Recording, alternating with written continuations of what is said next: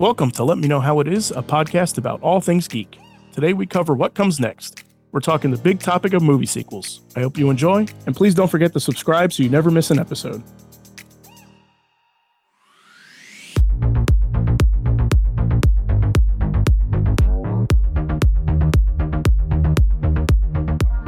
Okay, so I wanted to do a movie-focused episode. We're in the age of the movie franchise, where the movie franchise is king right now.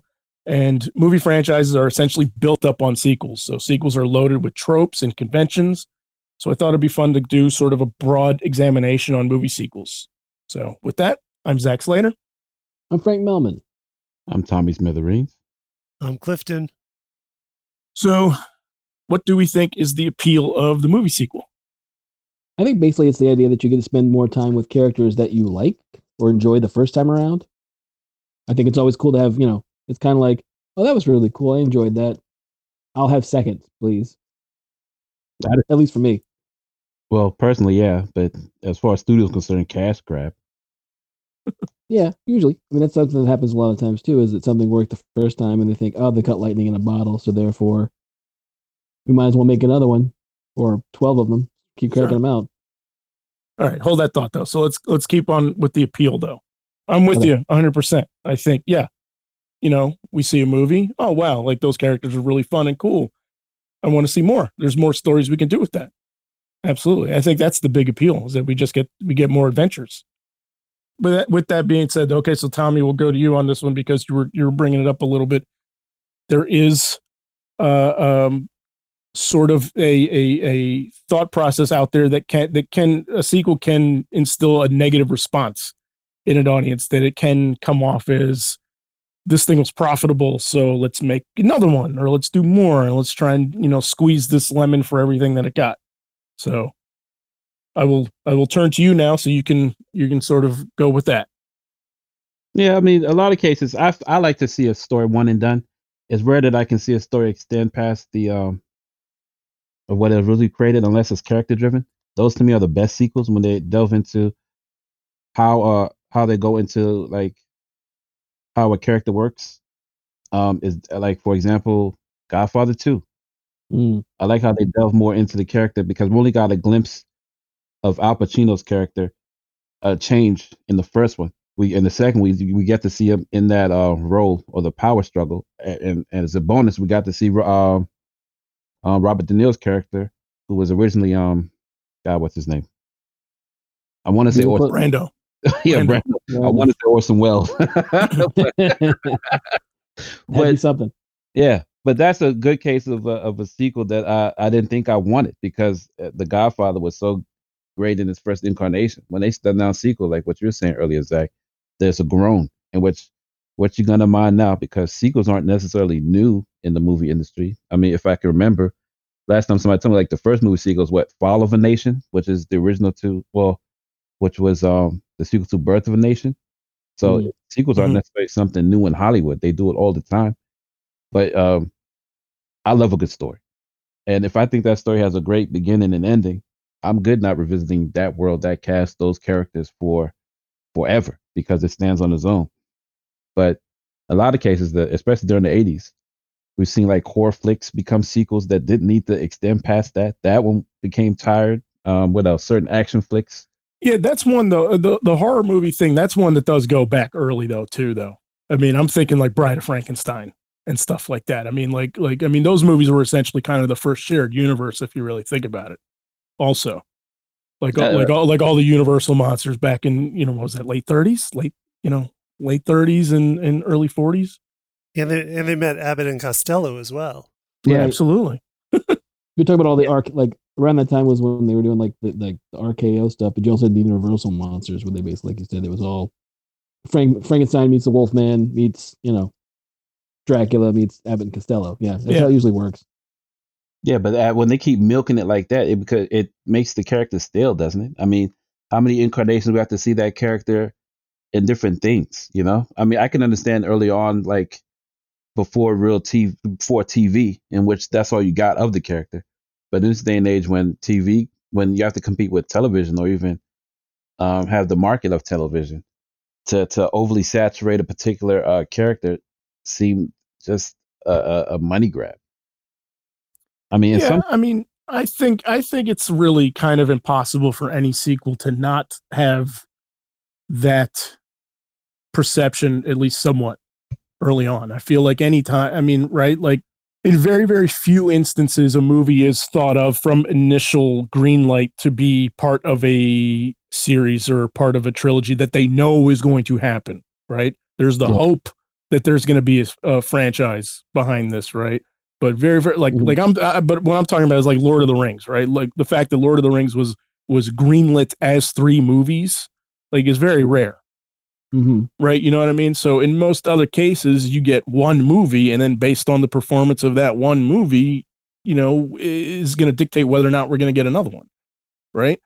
No, I just think it's funny that when Tommy's giving this, like, well, I don't want to, I'd rather see a one-and-done story, and you like characters, but I mean, to me, when you think back to the idea of sequels, and even if it's something for the past movies, we're talking about sequels and movies, the idea that a lot of times you had stuff like, if you go back to like books, like I think of like Sherlock Holmes, or you didn't have Bram Stoker didn't write 8,000 Dracula novels, right? Right. Dracula's a one and done. Mary Shelley did Frankenstein, that was a one and done. But like Sherlock Holmes, you had, that was the one that I can think of probably that had the most around that time, had the most stories of that character. Sure. I mean, you have some stuff with like Agatha Christie where you have like Hercule Poirot, or you have Miss Marple, where there were a continuing story where there was a new mystery. Yeah, I think that's what jumps to my head too, is like the Philip Marlowe's and but are those sequels? And what I mean by that is it really a part 2 or just another story or an adaptation of a book that was loved by the character? I get what Sherlock Holmes is, and then it goes back to what I say about the character. They're delving into stories concerning the character. But me, I don't really feel they're sequels because they're adaptations of sometimes they're adaptations of a story, like what you said with Agatha Christie. They adapted different books with the same character. Are those sequels or just another story of the characters? Well, what are you talking about? Are you talking about like in book form or in the movie form? Movie form.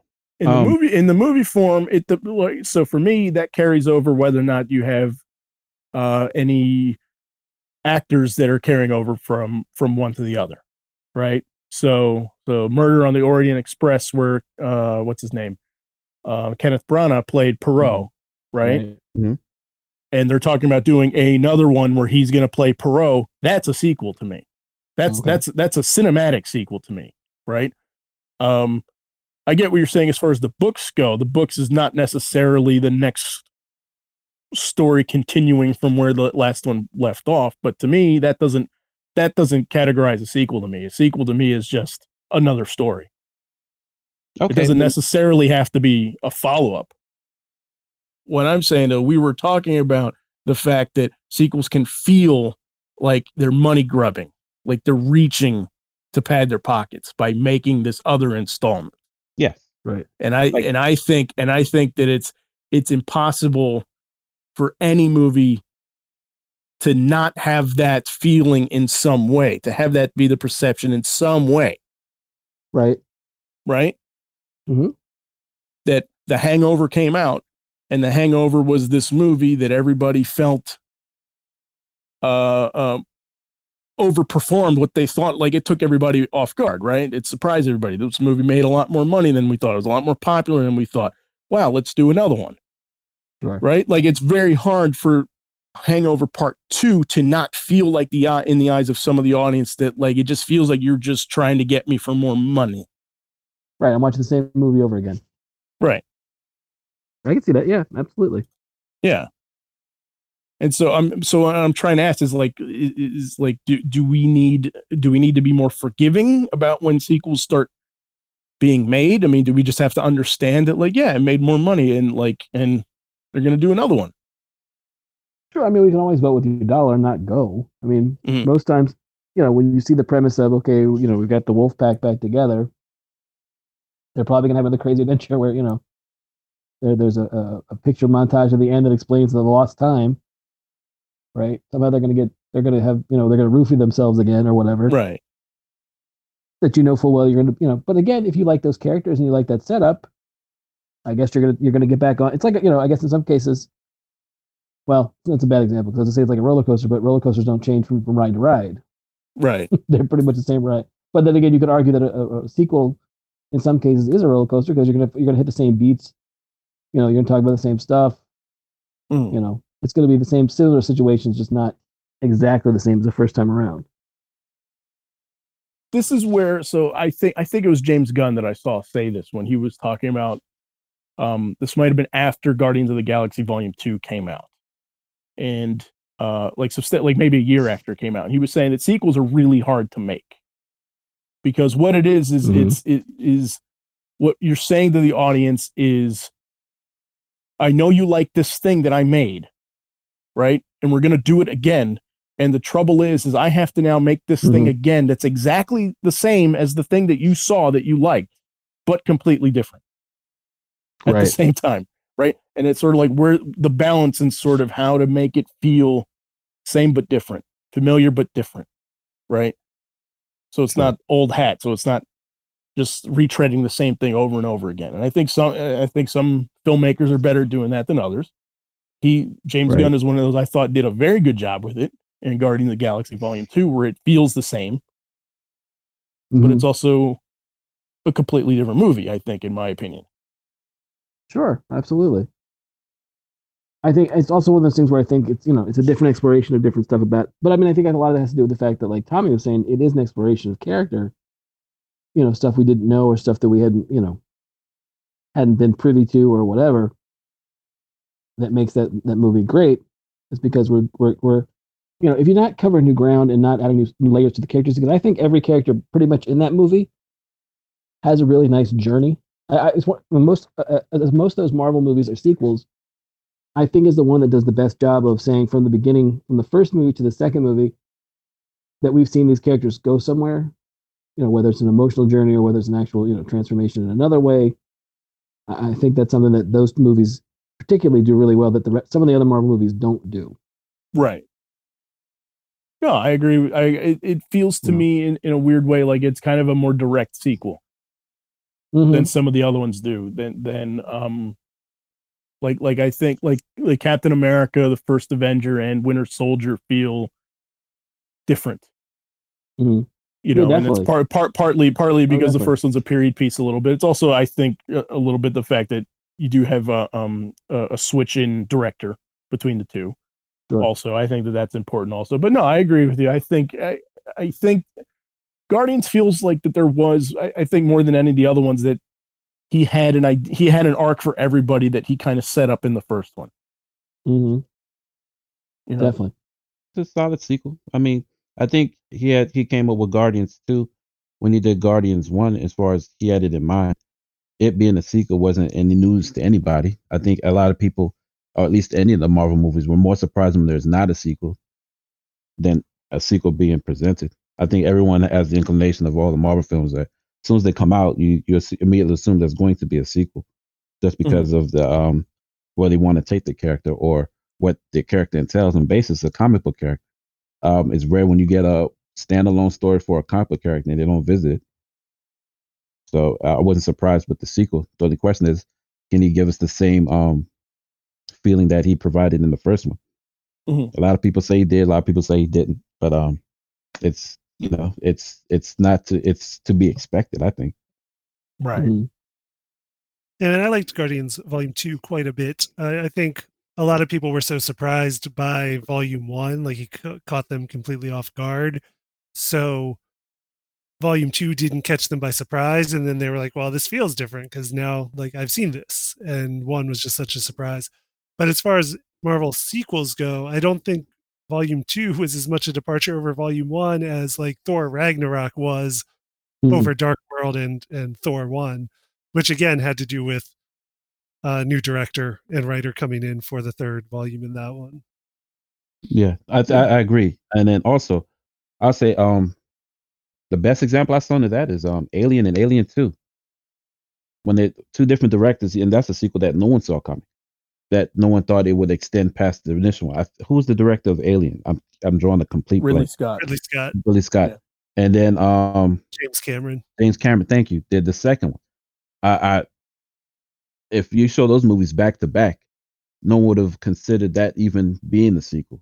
But based upon the character and what they delved using the alien is, and they're lucky to get I can't think of her name. I'm going to wow, yeah, I need to refer to you guys for names. Jeez. That's something that was totally different in execution and even how it was delivered to us. Like the first one was damn near a mystery or even a suspense thriller. Well, the first one, the second was an action horror. Yeah, definitely. Yeah, that to me, that's something that I never saw coming. But Guardians 2 and Guardians 1 and hopefully Guardians 3, I see coming. It's more along the lines of like what Lord of the Rings done. I mean, not so much as that they filmed it together, but you don't. At no point do you think the story is over when you see the first one. In fact, you get the sense that we're going to get more after the first one. You know? Yeah. Mm-hmm. Yeah. Good. Yeah. I mean, I think Lord of the Rings is a completely unique filmmaking experience. Like, I mean, I think everything about that was before that. I mean, movie sequels had filmed at the same time to save money, where they knew they were going to do multiple ones. Like, you know, like Back to the Future, 2 and 3 is kind of a famous example of that. And I think Matrix 2 and 3 also filmed at the same time and everything like that. But Lord of the Rings was different in that they didn't even make the first one yet before they said, we're going to do 2 and 3. They were like, it's 3 books. We're going to do 3 movies. And each one, and I remember that first trailer that came out, like right ahead and like it's going to be 3 movies and we're releasing them 3 consecutive like Christmas seasons. You know what I mean? Mm-hmm. Yeah. And I can't has anything ever been done like that since? I'm trying to think. I mean, filming back to back like that? Or at least just filming all at once and just cutting it up? Where they did the whole thing, the entire trilogy, like in one shot. I don't think so. No. Yeah, I don't think so either. None that comes to mind, at least. Yeah, I think it was pretty much that was the one that did it. And then you've had, like you said, there's a sequel, but I don't think they've ever done all 3 at once and then, you know, said, all right, we're going to do, you know, I think some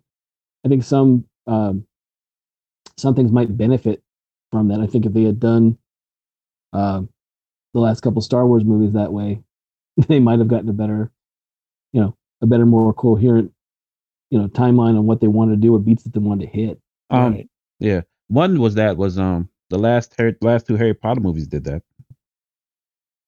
Yeah. Yeah, that's true too. Yeah, where the story was so big that they split up like one book into 2 movies and stuff like that. Yeah, that's true. Yeah. That's right. But then again, some people also thought that was a cash grab because they didn't want to put it all together in one movie. Yeah. No, but they couldn't have. Well, they could have, like what they did with the books, but I think it was a smarter move on their behalf to do so. Just because with each, if you ever read the books, each book got like bigger and bigger and bigger. It was the first attempt at them actually making more of the story that was originally created, as opposed to leaving scraps of it on the table and not making it, not putting in the movie. So I don't think any fan that read the books was mad at that execution. Yeah, but it does seem like a cash grab, especially with the Harry Potter franchise. Yeah, I don't know. I mean, it was semi-revolutionary at the time. I mean, and there was a couple of movies that followed suit after that. That like we got to our big finale book, and we split it up into 2 installments. And call it whatever you want, a cash grab or an effective use of the medium. But it was interesting that because I think kind of like what Tommy was saying, I think that sequels are not necessarily thought of in that way, where they're such a direct follow-up that I'm rambling. I'm trying to say that this is like one story that they just split up in 2 movies and did it that way, as opposed to thinking them up as one movie. And then we're going to do the next installment as a separate movie. No, that doesn't make sense. I'm trying to make it right. Let me use Dark Knight Returns as sort of like a model for that, because when they animated Dark Knight Returns, they did it in 2 parts, right? They did the part 1 and part 2, but it's the whole story, right? Rather than do one movie as Dark Knight Returns and do the second movie as Dark Knight Strikes Again. Mhm. which is the actual sequel. I like that they gave themselves the elbow room that we're gonna take 2 movies to do this one story. Right. Right. That's the Mhm. distinction to me, is that it's one story told over 2 movies as opposed to a story with a follow-up after the fact. Yeah, I got you. You know, I think that is an important distinction, and Harry Potter kind of started that. No, I mean, I think that, the idea of giving the story a chance to breathe, but it's one of those, I mean, when it's, I guess another good example of that would be like would it be another example of that, where they basically had, it in It Chapter 2, and allowing the story to breathe, and playing around with the timeline of it and all. So, like, I mean, again, some people are like, it's kind of, we don't need 2 It movies, but some people were definitely like, oh no, the fact that you're able to see the characters as kids and expand on that, and see them as adults and expand on that, made it a much better 2 movies as opposed to one crammed together movie. Yeah. Right. So that's another good example there, I suppose. What kind of commonalities do you think are present from sequels that you guys all personally like? Strong character development. Yeah. Like what Frank was saying earlier. I love a sequel that tells me a little bit more about the character than it did in the previous one. That's why I prefer Guardians 2 over 1 in some areas. I like don't get me wrong, love 1, but I love how it fleshed out Star-Lord and what happened to his dad. Yeah. In that regard.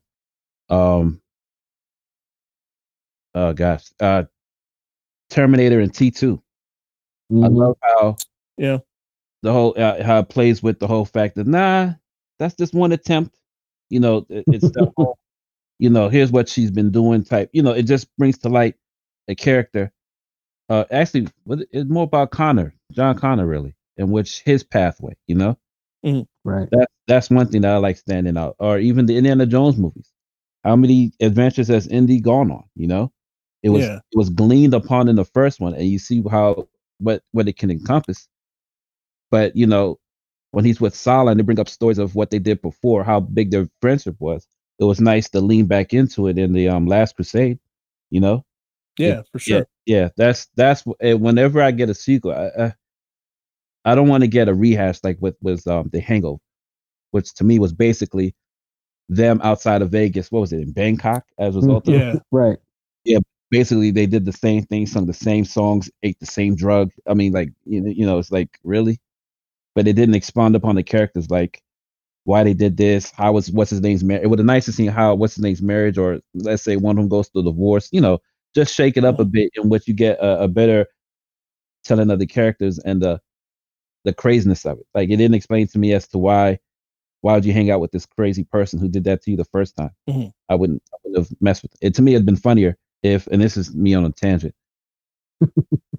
if he would have done that to a whole group of other set of people that were unsuspecting of his actions. Right. Yeah, but I don't need the same story being told in a new location with a bigger budget. Yeah, no, and that movie does feel a lot like that, and not that I dislike The Hangover Part 2, and I think that there is some fun stuff that comes out of the fact that they are repeating themselves. I think there's humor to be found in the fact that they're in the same situation again. You know what I mean? Yeah. I think that there is some relationship building and kind of a brotherhood that builds between that. Like, this is something that, like, a story that only those guys share. Yeah. But I mean, I see what you're saying, that it's so similar, and in some cases that turns me off, and in some cases I'm completely fine with it. Like another one that I think of that's essentially the same exact movie again is Home Alone Part 2. Yeah, that's what I was going to bring up. Which I absolutely love, but it's the same thing. It's the same thing again in another location. So are you fine with the whole sequel trope, bigger and better for the sequel? Sometimes that's a good question. I mean, so what I like about when a sequel does is I like I'm with you. I like character development. I like seeing evolution of and kind of peeling the onion and learning a bit more about the character, but I also sort of like seeing different worlds, and I sort of like different set dressing too. So what I appreciate about Empire Strikes Back is like right from the get-go, I'm like, wow, we're in a completely new spot than we've seen in the first movie, and it feels a lot different. Right. You know, well, I was gonna mention that's probably one of my favorite sequels. The fact that it is, you know, and again, part of that's because of Lawrence Kasdan and the fact that you have a completely different writer on the second one than you do in the first one, and that a lot of like the spine and through line of stuff that you get, you know, that he expounds upon in it, you know, they still use in mind to this day for Star Wars. Yeah. You know, all the stuff with Yoda and the Jedi stuff. But just the fact that, you know, at the beginning, you know, you have these characters in one place, they get split up, you know, they're doing different things and they come back together and they're different, you know, they've been on a journey, they're different characters at this point. And then, oh, by the way, the ending is like, what the hell are we going to do now? Yeah. Right. Which I've all, you know, even in seeing as a theater as a kid to now, I still have that moment of, I think the closest I got to it, and I think I've said it in another podcast, was when you get to the end of Infinity War, and you have that moment of, you know, everyone blown away by the, you know, dust, basically dust in the wind. And again, that moment of, that's the only other time I can really relate to it in a theater setting, was those two experiences where people are just like, they don't know what to do. And not, you know, I've been in other movies where people had visceral reactions to what they saw on the screen as an ending. But, you know, it's not like, I mean, to me, that was the kind of, they were very similar experiences. The fact that people were just kind of, they didn't know, well, we know we're supposed to get a sequel at some point, but how are we going to possibly get out of this situation? Yeah. No, I agree with you. And I think also one of the great things about Empire Strikes Back to me is also how it evolves Han Solo. Both that we see that you know, he's coming around to the group, and there's a camaraderie between him and Luke in the beginning when he goes out and saves him, and there appears to be like some genuine care there, like when they're splitting up, like Chewbacca like is hugging Luke, you know, which in the previous movie, like, you know, he's growling at him when he tries to cuff him up for the charade when they're gonna go raid the detention center. Right. So it's like stuff like that, but it also hints at things in his backstory while at the same time, like, keeping him completely mysterious. We meet Lando and we find out sort of how he got the Millennium Falcon and things like that, but without going into too much detail about it. I just think that it's a beautiful way of revealing more without really revealing a ton more. Sure. You know? Oh, sure. Yeah. But yeah, it's definitely way up there for me. It's one of my favorites. Yeah. And I think that one does feel bigger and better, to answer your question, Tommy. But the one that I also like a lot as a sequel that I can go back and forth on which one feels bigger is Dark Knight and Batman Begins. Because Dark Knight feels to me in some ways bigger and better because I can kind of see the budget a little more obviously being used in the Dark Knight, but at the same time it feels smaller and tighter because it's really all in one location. Whereas Batman Begins, we saw like all the stuff in Tibet, I guess it was, or wherever they are to be in the Himalayas and stuff like that. So Batman Begins can feel grander scale, I think, a little bit weirdly. Okay. Also. But you tend to usually like bigger and better budgets, right? In your analysis, like, I want to rattle out a couple of sequels that come to mind that, to me, there's certain ones that even with a bigger budget, I don't care for.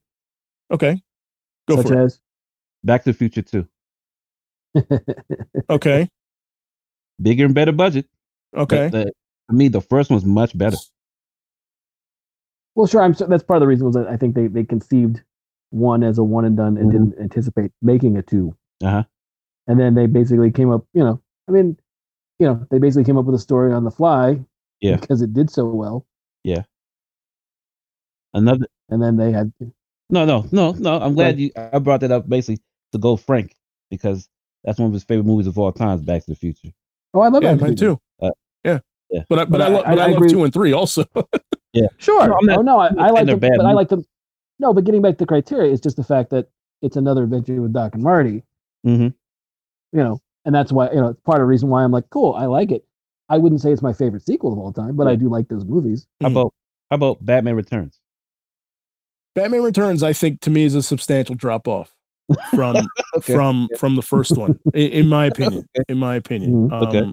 And yeah, and that's a weird one where you can see where the money's being spent, and also you can't, because in a weird way it feels smaller, even though like I had to research this because like all the sets felt a lot smaller to me on Batman Returns. Like I'm looking at the shot and I can kind of see the way that they're sort of framing things in such a way where they're not going too far off, because I'm assuming in practical means that the set doesn't go on for very long.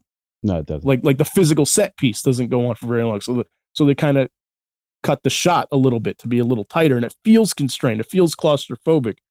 But then like Batman was so successful that Batman Returns essentially took over a soundstage. Yeah. Right. So they had actually like more sets and more real estate to play with and everything like that. And I just think, and really, if you think about the number of different locations that they go to, it is a lot more than the first movie, but it feels smaller in a weird way also. How about Temple of Doom? Okay. I love parts of it, too, but it's to me it's different. It's technically a prequel. It's technically you're right. It's technically a prequel. Okay, it is a prequel. All right, then let's do it in order then. Raiders or Last Crusade? Ooh, okay. Yeah. Raiders and Last Crusade is. I mean, God, depending on what mood you catch me in, I'm gonna tell you I like one better than the other. And today I'm in a Last Crusade mood, so I'm gonna say I think Last Crusade I may like a touch more. I'll go with Raiders because of Alfred Molina. But going back to Temple of Doom for a second, it is funny though, because it is a prequel, but it also doesn't work as a prequel. It doesn't. Because in Raiders of the Lost Ark, he's still like not believing in any hocus pocus mumbo jumbo. And then in Temple of the Doom, he sees somebody's heart get pulled out beating. So it doesn't quite work that way. But it is technically a prequel. No, I agree. I've always thought that too. I'm like, he somehow maintains to be a skeptic when he should be the least skeptical person of all time, because he's seen so much. I agree. Yeah. No, but I'm with Frank too. Though I'm with Frank also. We're like, the first 35 minutes of Temple of Doom, I think is wonderful. Anything goes. Awesome. Yeah, you know what I mean. Like up to the part where they jump out of the plane in the raft. Yes. Fantastic. I love every opening. kid loves the minecart chase. Every kid loves the minecart chase. Okay. But yeah, no, but for me, Tommy, there's no. I mean, it's Raiders. Like I love parts of Temple of Doom. Mm-hmm. But yeah, it's Raiders all the way. Okay. There's no comparison. Sorry. Yeah, to me, I love Raiders. To me, Raiders stands alone on its own. There is stuff in Temple of Doom I would like to see them play with, though. Okay. A little bit, because there is when they're in Club Obi-Wan and he's poisoned and there's that big hullabaloo trying to get the antidote and trying to get the jewel and all that stuff. Right. He does have the guy that's dressed up like the waiter. I forget the guy's name. I'm blanking on his name, but he's dressing up as a waiter and he's clearly like an ally of Indy's. And when he dies, there's clear dialogue spoken between the two of them that's like, we've been on many adventures together too, and he's a character I would like to see fleshed out a bit more. Not Short Round. Not Short Round. Yeah, sure, I'll take a Short Round movie, I guess. That's the I just want to, I mean, all right, to me it was his Robin. Yeah. For a second. Yeah. And come on, man, who don't want to see what happened to Robin?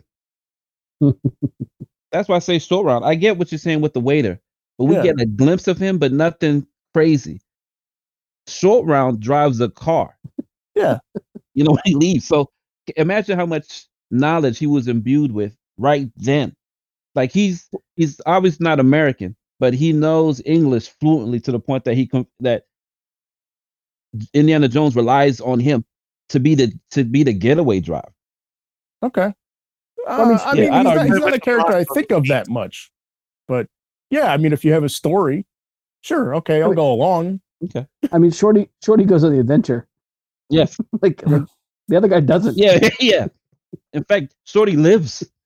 Yeah. Yeah, exactly. Yes. That's why. Sure. That's all. Okay. But no, I get it. I'm just messing with you because I like there's certain ones that, oh my gosh, Big and Better is just terrible. but those are the ones that are like a little defining, where they almost get it right, like the first time, like they're able to strike lightning in a bottle. Mhm. In those incarnations, there's a special moment in which you're like, okay, I'm glad that they made the sequel. I'm not grimacing at the fact of they greenlit this again for another go round. I mean, there's other examples in my opinion. Shrek 2, things like that. I think Shrek should have been a one and done. Yeah. Okay. I never saw any of the follow-ups. I mean, I'm not willing to go to Back to the Future Part 2 with you. Okay. Because I love it. I love it. I absolutely love it. And I'll kind of not go to Indiana Jones with you, not because I love Temple of Doom, even though, like I said, I love the first 30 minutes, but I love Last Crusade. Yeah. Sure. You know what I mean? And if I have to eat Temple of Doom to get Last Crusade, I'll do it. Oh, it's not even that. It's just knowing that the Crystal Skull is coming is the thing that really you're gonna grimace about. But then there's cases like I was gonna say like I could do an entire episode on Crystal Skull. I really could. But anyway, it's not. Yeah, it's not one I'm looking forward to. I will say this: I'm much more willing to accept an okay sequel in a movie because they're not frequently made than I am, say, in a sequel that's terrible in a comic. Okay. Mm-hmm. Okay. Because then, we're not really talking about comics right now, but there are plenty of comic sequels where I'm like, that didn't need to be made. That was definitely a cash grab, and that was awful. Yeah. Right.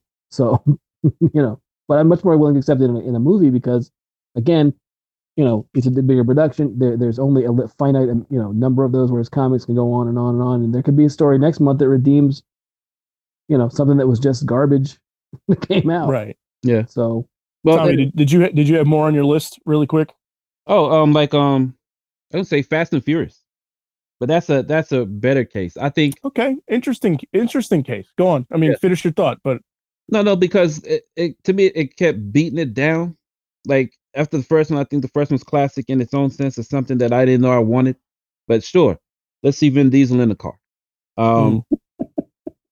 The fact that he doesn't even come back for like what, two after the second one, three. You have three movies without 2 movies without him. No, he's not in 2. He's got a cameo in 3, and then the fourth one is the one where we get everybody back together. But the fourth one also has the same title as the first one, just with the taken out of it. No, I thought which one was Tokyo Drift? That's 3. Okay, you're right. It's all about family. It's all I know. And Tokyo Drift is the 3rd movie, but Tokyo Drift timeline wise is like I think after 5, but before 6. It's got a weird timeline.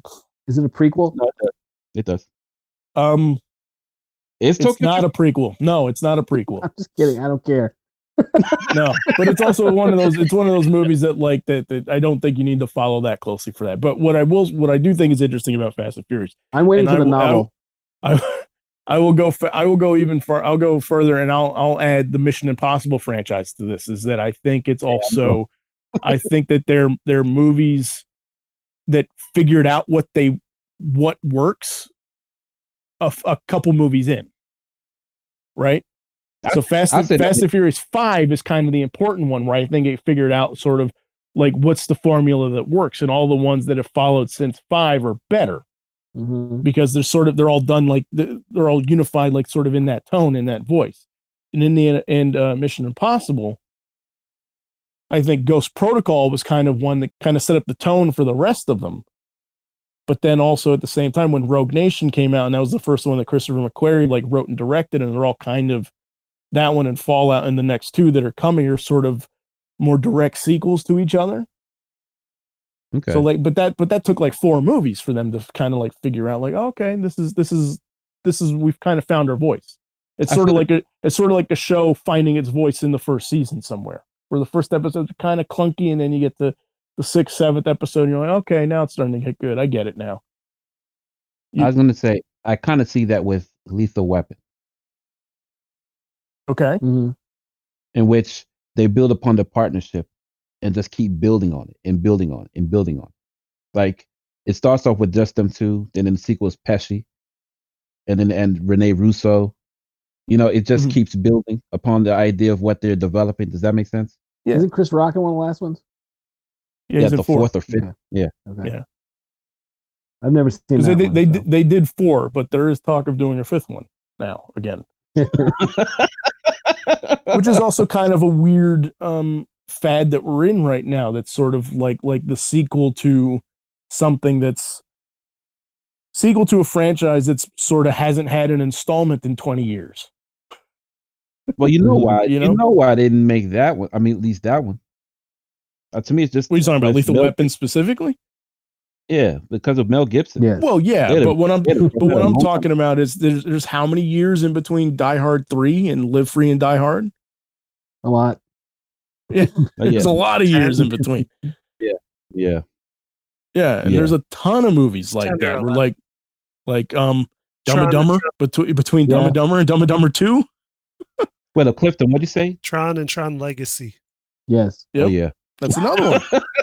Yes. Well, I was thinking, was it the Chevy Chase movies? Vacation. Yeah, National Lampoon's Vacation. Yeah. I'd argue it's to me. I love Christmas, but the original is still better for me. Right. Yeah. Again, a lot of times I think it's just a matter of we wrote something that we didn't do. We did a movie, and then and now we got to do another movie set in with the same character set in the same universe, and it's not it's hard to replicate that. Yeah, but also Independence Day took 20 years. Yeah. For that, Anchorman took what 10? Mm. Yeah. We got Top Gun maybe this summer, maybe next summer. Right. Coming to America 2. Jeez. Ghostbusters. Yes. No, Ghostbusters. Ghostbusters to me is a weird one for me, at least, just because I like when they play in that universe. I don't think they played in it enough. I think there's many disparaging people that didn't want it to occur, which made it happen less and less and less and less. Mm-hmm. To me, it could have been fun if they allowed it to flourish instead of thinking it could be a cinematic masterpiece every time someone thought of an idea, whatever that came about. So yeah, I don't mind them coming back to that, good or bad, just because I always think the concept is interesting. One is Star Trek. Yeah, I mean, the difference between 1 and 2. Yeah. Bigger butt. Well, yeah, those are completely different movies. Yes. You're talking about original cast, right? You're talking the Shatner ones, not the new ones. Okay. Yeah, complete. Yeah. Oh my God. You almost think that the first one never occurred compared to the second. Yeah, but I don't know. I get the franchise being viable, or at least someone have a good idea towards it. But how many years is too long? Like, do we need a Coming to America story? I don't think that we do. I mean, I don't think that we need. Yeah, okay. And I may be the biggest Coming to America fan on the planet right now. I could probably do the whole movie for you right now. Yeah, like a one-man show. Yes. I'm gonna go. Happily, but that's one that, like, I don't know that I want a sequel to it. Okay. Because it's in a good place in my head right now. You know what I mean? And I don't want them. I don't want to see the movie and then have something revealed that makes me look at a scene in the original differently. Oh, it's gonna happen. Right? You know what I mean? I don't want something revealed in the sequel that makes me go, oh, okay, in between these two scenes in the original, this happened, and now I can't unsee that. Right. Yeah. That's what I want. That's what I don't want. I mean, that's what I don't want. No, it's definitely going to happen. Oh yeah, I know. just the whole premise of it, the whole premise of the second movie already kind of does that to me. Yeah. Mm-hmm. Oh yeah. Right. Which I guess I should go. The premise of it is that he essentially like has a child in America. Yes. That he didn't know about, and that right there, the premise right there, and is a step where I'm like, well, geez, I didn't think he was hooking up with any of these girls. Yeah. You know what I mean? It immediately unseats the first one. There's a scene we didn't see, or didn't grasp, or weren't privy to, that allows a sequel to be made according to the description of the sequel. Yeah. Well, and I think the problem with it too is I think the idea that he's hooking up with girls in New York gives credence to what his father was saying when he's like, he's just there to sow his royal oats. Yeah. And the whole point of the movie is like, no, that's not why he's there. He's there to find the woman that like that he really wants to marry, to find his soulmate. And the idea that like, oh, but he is still kind of like hooking up with these girls that like that are not the right ones. Yeah. Well, so I'm more fearful for the fact that if that sequel comes out, it's going to be a different type of comedy. Mm-hmm. Where in this one, it's not risque, but I don't see this new one not being risque just because over time different jokes are funny. Like you watch Coming to America now, certain things are just timeless. And, you know, it's those good comedies that I think that you can watch over and over again and you'll still laugh. It's like you ever see an old comedic act and it not be funny as what you remember it to be. Mm-hmm. Yeah, Coming to America doesn't feel that way. But this would almost make it definitely make it a totally different movie from what we saw the original to be. You know? Yeah. Well, Yeah, I mean, it's like I'm still waiting to watch see though. At the same time, like you know, I don't want to make a snap judgment on it. You know, I have reservations about it clearly already, but I mean, I'm gonna go. You know what I mean? Like, are you sure? Are you sure you're gonna go? Yeah. So I have there's another trope in sequels that I actually like really like that you don't see too often, but when they do it, I love it. Is the minutes after sequel, right? Oh yeah. Yeah. That like the first one ends and then the second one picks up like literally a few minutes after the first movie ended. Like Karate Kid, like Karate 2. Kid Part 2, Rocky 2. Rocky 2 is a good example of this. That like it picks up like they're in the ambulance going to the hospital after the fight, and they kind of like get into a scuffle like in the hospital. Yeah. Yes, Incredibles 2 that Frank just said. Yeah. Is that I haven't seen Incredibles 2 yet, actually. Really? Yeah. Really? It's on Netflix right now. You can watch it tonight. Yes, you can. Yes, you can. That's another one that took like what, 16 years? Yeah. For that to come out finally? Was it 10? I thought, was it that long? No, like, I know it wasn't 16 years, but still, it was a long time. Yes. Yeah. Yeah, no. Well, I don't know what to tell you on that sequel. Quantum of Solace is kind of one of those too. I think. Have you seen Quantum of Solace? I don't have much memory of Quantum of Solace. I saw it once. This is the tricky part to me because Casino Royale ends with him shooting the guy in the leg, right?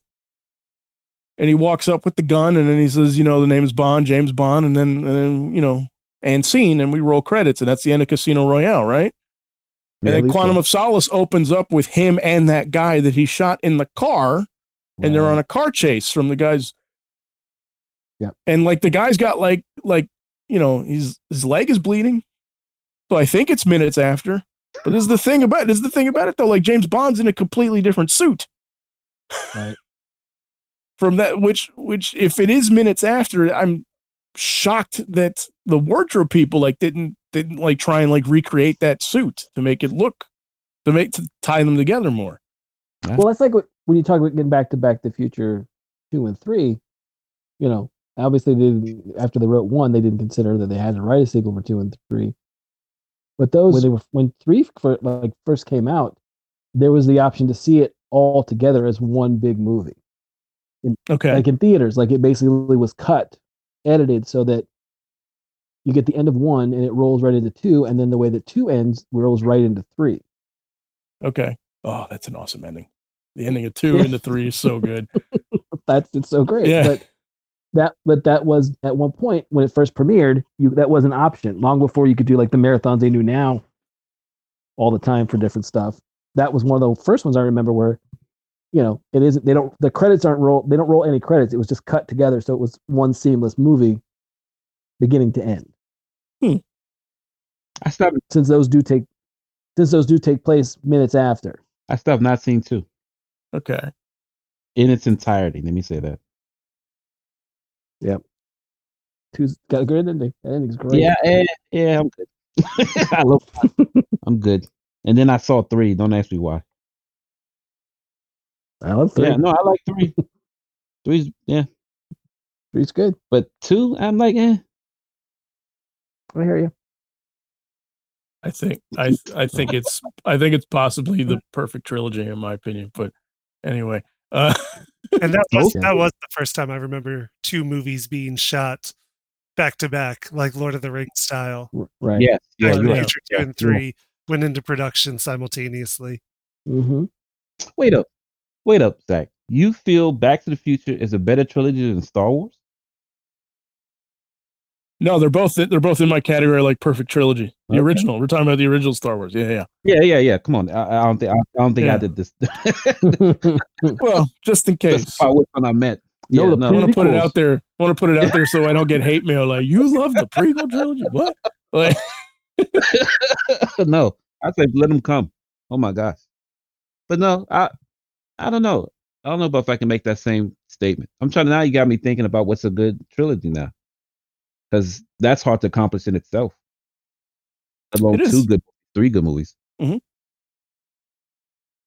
Better Mission Impossible for you? yeah, Wow. yeah, yeah. I would say, even though I love Mission Impossible, I love all of them. Even 2? I do. I love Mission Impossible too. Yeah, I know. That's why I brought it up. I love Mission Impossible too. But like it came out to me like right as also I was discovering John Woo. And then so Wow. like just when I was discovering him, and then that movie came out, and you know, and it was essentially a movie about Tom Cruise's haircut. Also, that was blowing in the wind. I just like I love it. I mean, I love John Woo too, but I was just fine to stick with Face Off and all of his actual Hong Kong stuff, Hard Boiled, Keller, all Yeah. that. I agree with Clifton. Yeah. Yep. No, I'm not. No, ultimately, if I'm going to put Mission Impossible 2 and Face Off against each other, I'm going to say Face Off for sure. But you know, there's some awesome stuff in 2. That's right. Put me down. I'm on record right now. I love Mission Impossible 2. There you go. There's but there's also another. So I'm throwing another category at you guys now that I think is kind of picking up steam now, and that's the sequel that ignores the middle installments, right? Okay. So my example of this is it's old. Superman Returns does this, right? Where like it you know, it comes out and it's kind of a sequel to 1 and 2, and it ignores 3 and 4, right? But the most recent Halloween movies, I think, did this as well, I believe so. Yeah. right? And not ignoring it, but I'll include Rocky Balboa in this. Because there's bits of Rocky Balboa that make it essentially a direct sequel to number 1 in some ways, Yeah, it brings it back. right? Rather than, Right. and not so much as a sequel to 5. You know, even though it does say that in those instances, it does say that, you know, 4 and 5 and all that stuff happened and everything. But yeah, I think that there's some movies now that are kind of picking and choosing the continuity after the fact now, which I think is an interesting dichotomy right now, Right. because I think it makes the movie going audience kind of like have to do homework a little bit, potentially, maybe. Okay. All right. Jumping back on your trilogy thoughts. What'd you think of The Good, the Bad, and the Ugly, Fistful of Dollars, man? Did you ever see that? Which one is that's the first one. I've seen the first one. I never saw the second one. Okay. I never saw For a Few Dollars More. Okay. Um, You see I mean, I think The Good, the Bad, and the Ugly. I think just judging from the first to the third one, I mean, I think he's made leaps and bounds.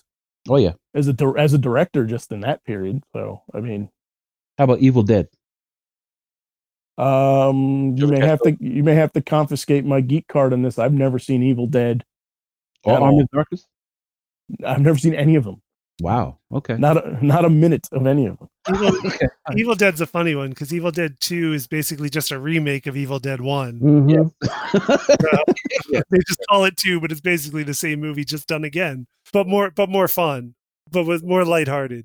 Is that a sequel? It's got a 2 in it. All right, yeah, it does have a 2, but is it a sequel? I mean, if I were impressed, it's a remake. Like Okay. it's. I feel like it plays more like a remake than a sequel. Okay, good. In that situation. Ah, But Army of Darkness is definitely a sequel to Evil Dead 2. Yes. Yes, Okay. that one I will agree with. But Evil Dead 2 is to me a remake and not a sequel. They put 2 on it to make you think it's a sequel, but it's a remake. I guess I don't know. I'm deferring to you guys on this one, but Okay. but we should start closing out now. So really quick before we start wrapping up, do you guys have an example of a movie that deserved a sequel that never got one? I'll give you guys some time to think. All right. What I'm thinking of is I still want a sequel for a sequel that took a long time to get even that sequel, and it's what I mentioned before, and it's Tron Legacy. I still want another Tron movie. Sure. Okay. I'll go with that. I'll go with that. I want that too. Still with a Daft Punk soundtrack. Well, yeah, that was not a bad thing. Are they still able to give it a soundtrack or allow them to make a soundtrack for it? I feel like they would if they wanted to. They're still going. Yeah. Okay. But we waited like 25 years, I think, for between the first one and the sequel. Mhm. So we might get one in another 15 or so years. Okay. All right. Well, mine is Serenity. Yeah. I'd love like to that. see what happened after. Okay, the Firefly movie. Mhm. Yes. Yeah. Okay, Because they've done a lot of stuff like in comics and stuff, but that doesn't really. Nope. I mean, doesn't really count. Yeah. Until they're all together again. Yep. Which will never happen. But I mean, they changed the galaxy. You know what the hell? sure, absolutely. Yeah. For me, I would say it's something pretty obscure, but it's a movie that I do love from 1986. It's Running Scared Yeah. with Billy Crystal and Gregory Hines. Yeah, we'll never get that. okay. Oh no, we'll never get it. I don't think I've But ever seen that one. Yeah. It's a buddy cop movie. They're in Chicago and they're going to retire and open a bar down in Key West in Florida. And then it's one of those. They have one last case they have to wrap up with this drug dealer played by Jimmy Smits of all people. Yes. Jimmy Smits playing the heavy for a change, but it's great. They're great together. I would never think in my lifetime that Billy Crystal or Gregory Hines would be good together. In a movie, much less in anything. But I always wanted that movie. It's like I always wanted more to see what those characters actually do based on how the movie ends. So I can see that. Okay. Nice obscure choice over there. I like it. thanks. I like it. We're going deep on that one. I want a real Home Alone 3. I'll say that. I want one. I don't care that Macaulay Culkin's in his 30s, almost 40 now. I want it still. I want it still with him.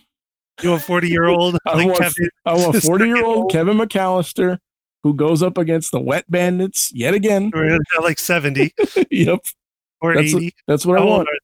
Is he under house arrest at this point? Yeah, basically. I think that he should be house sitting for his mom. Oh, okay. Right? Either that or he's a screw up and he's living at home with like his girlfriend kicks him out and they break up and he's got to move in with mom. God. Okay. And the Wet Bandits just get out of jail and they're finally going to rip off the house that they've been wanting to rip off for 30 years. And then lo and behold, they picked the wrong house to break into again. No. Wait. How would a Wet Bandits be? 80. I don't know. Yeah. How old's Joe Pesci now? I have a twist on that. You want to hear my twist? My twist would be the bandits, but their sons, well, they're mad because Kevin put their father in jail. Okay. Jeez. So they coming out. So it's just you took my dark. Child. Yeah, hey, the kids movie. The only way it would work for me, Zach, is if Joe Pesci's character has died, and now it's Daniel Stern and what's his name from the Wonder Years, Fred Savage. Oh. Being the new Wet Bandits. Okay. I'll go with it. I'll take it any way I can, except for the version that we got. Okay. Sure. That's just, I mean, there's just something about like you're making a sequel and sometimes it works but sometimes when you recast the main character, I'm just like, I'll end on like Independence Day should have just waited for Will Smith. Sure. I should never have made that movie without him. In my opinion. Anyway, though, so any last thoughts on sequels before we go? What are your last thoughts on sequels? Yeah, what are your last thoughts on sequels? It depends. Some are good, some are bad. Right. All right. But I'll go willingly more often than not. So okay. So that's it for movie sequels. Don't forget to check out letmeknowhowitis.com, where we will post notes for each of the episodes that we talk about, some of the things that we reference in there. You can find more information on over there, and you can also listen to some of our back catalog of episodes over there as well. And our comment section is now open also. So if you would like to submit a topic to us that maybe we will use on the air, please do. Thanks for listening, everybody, and be safe out there.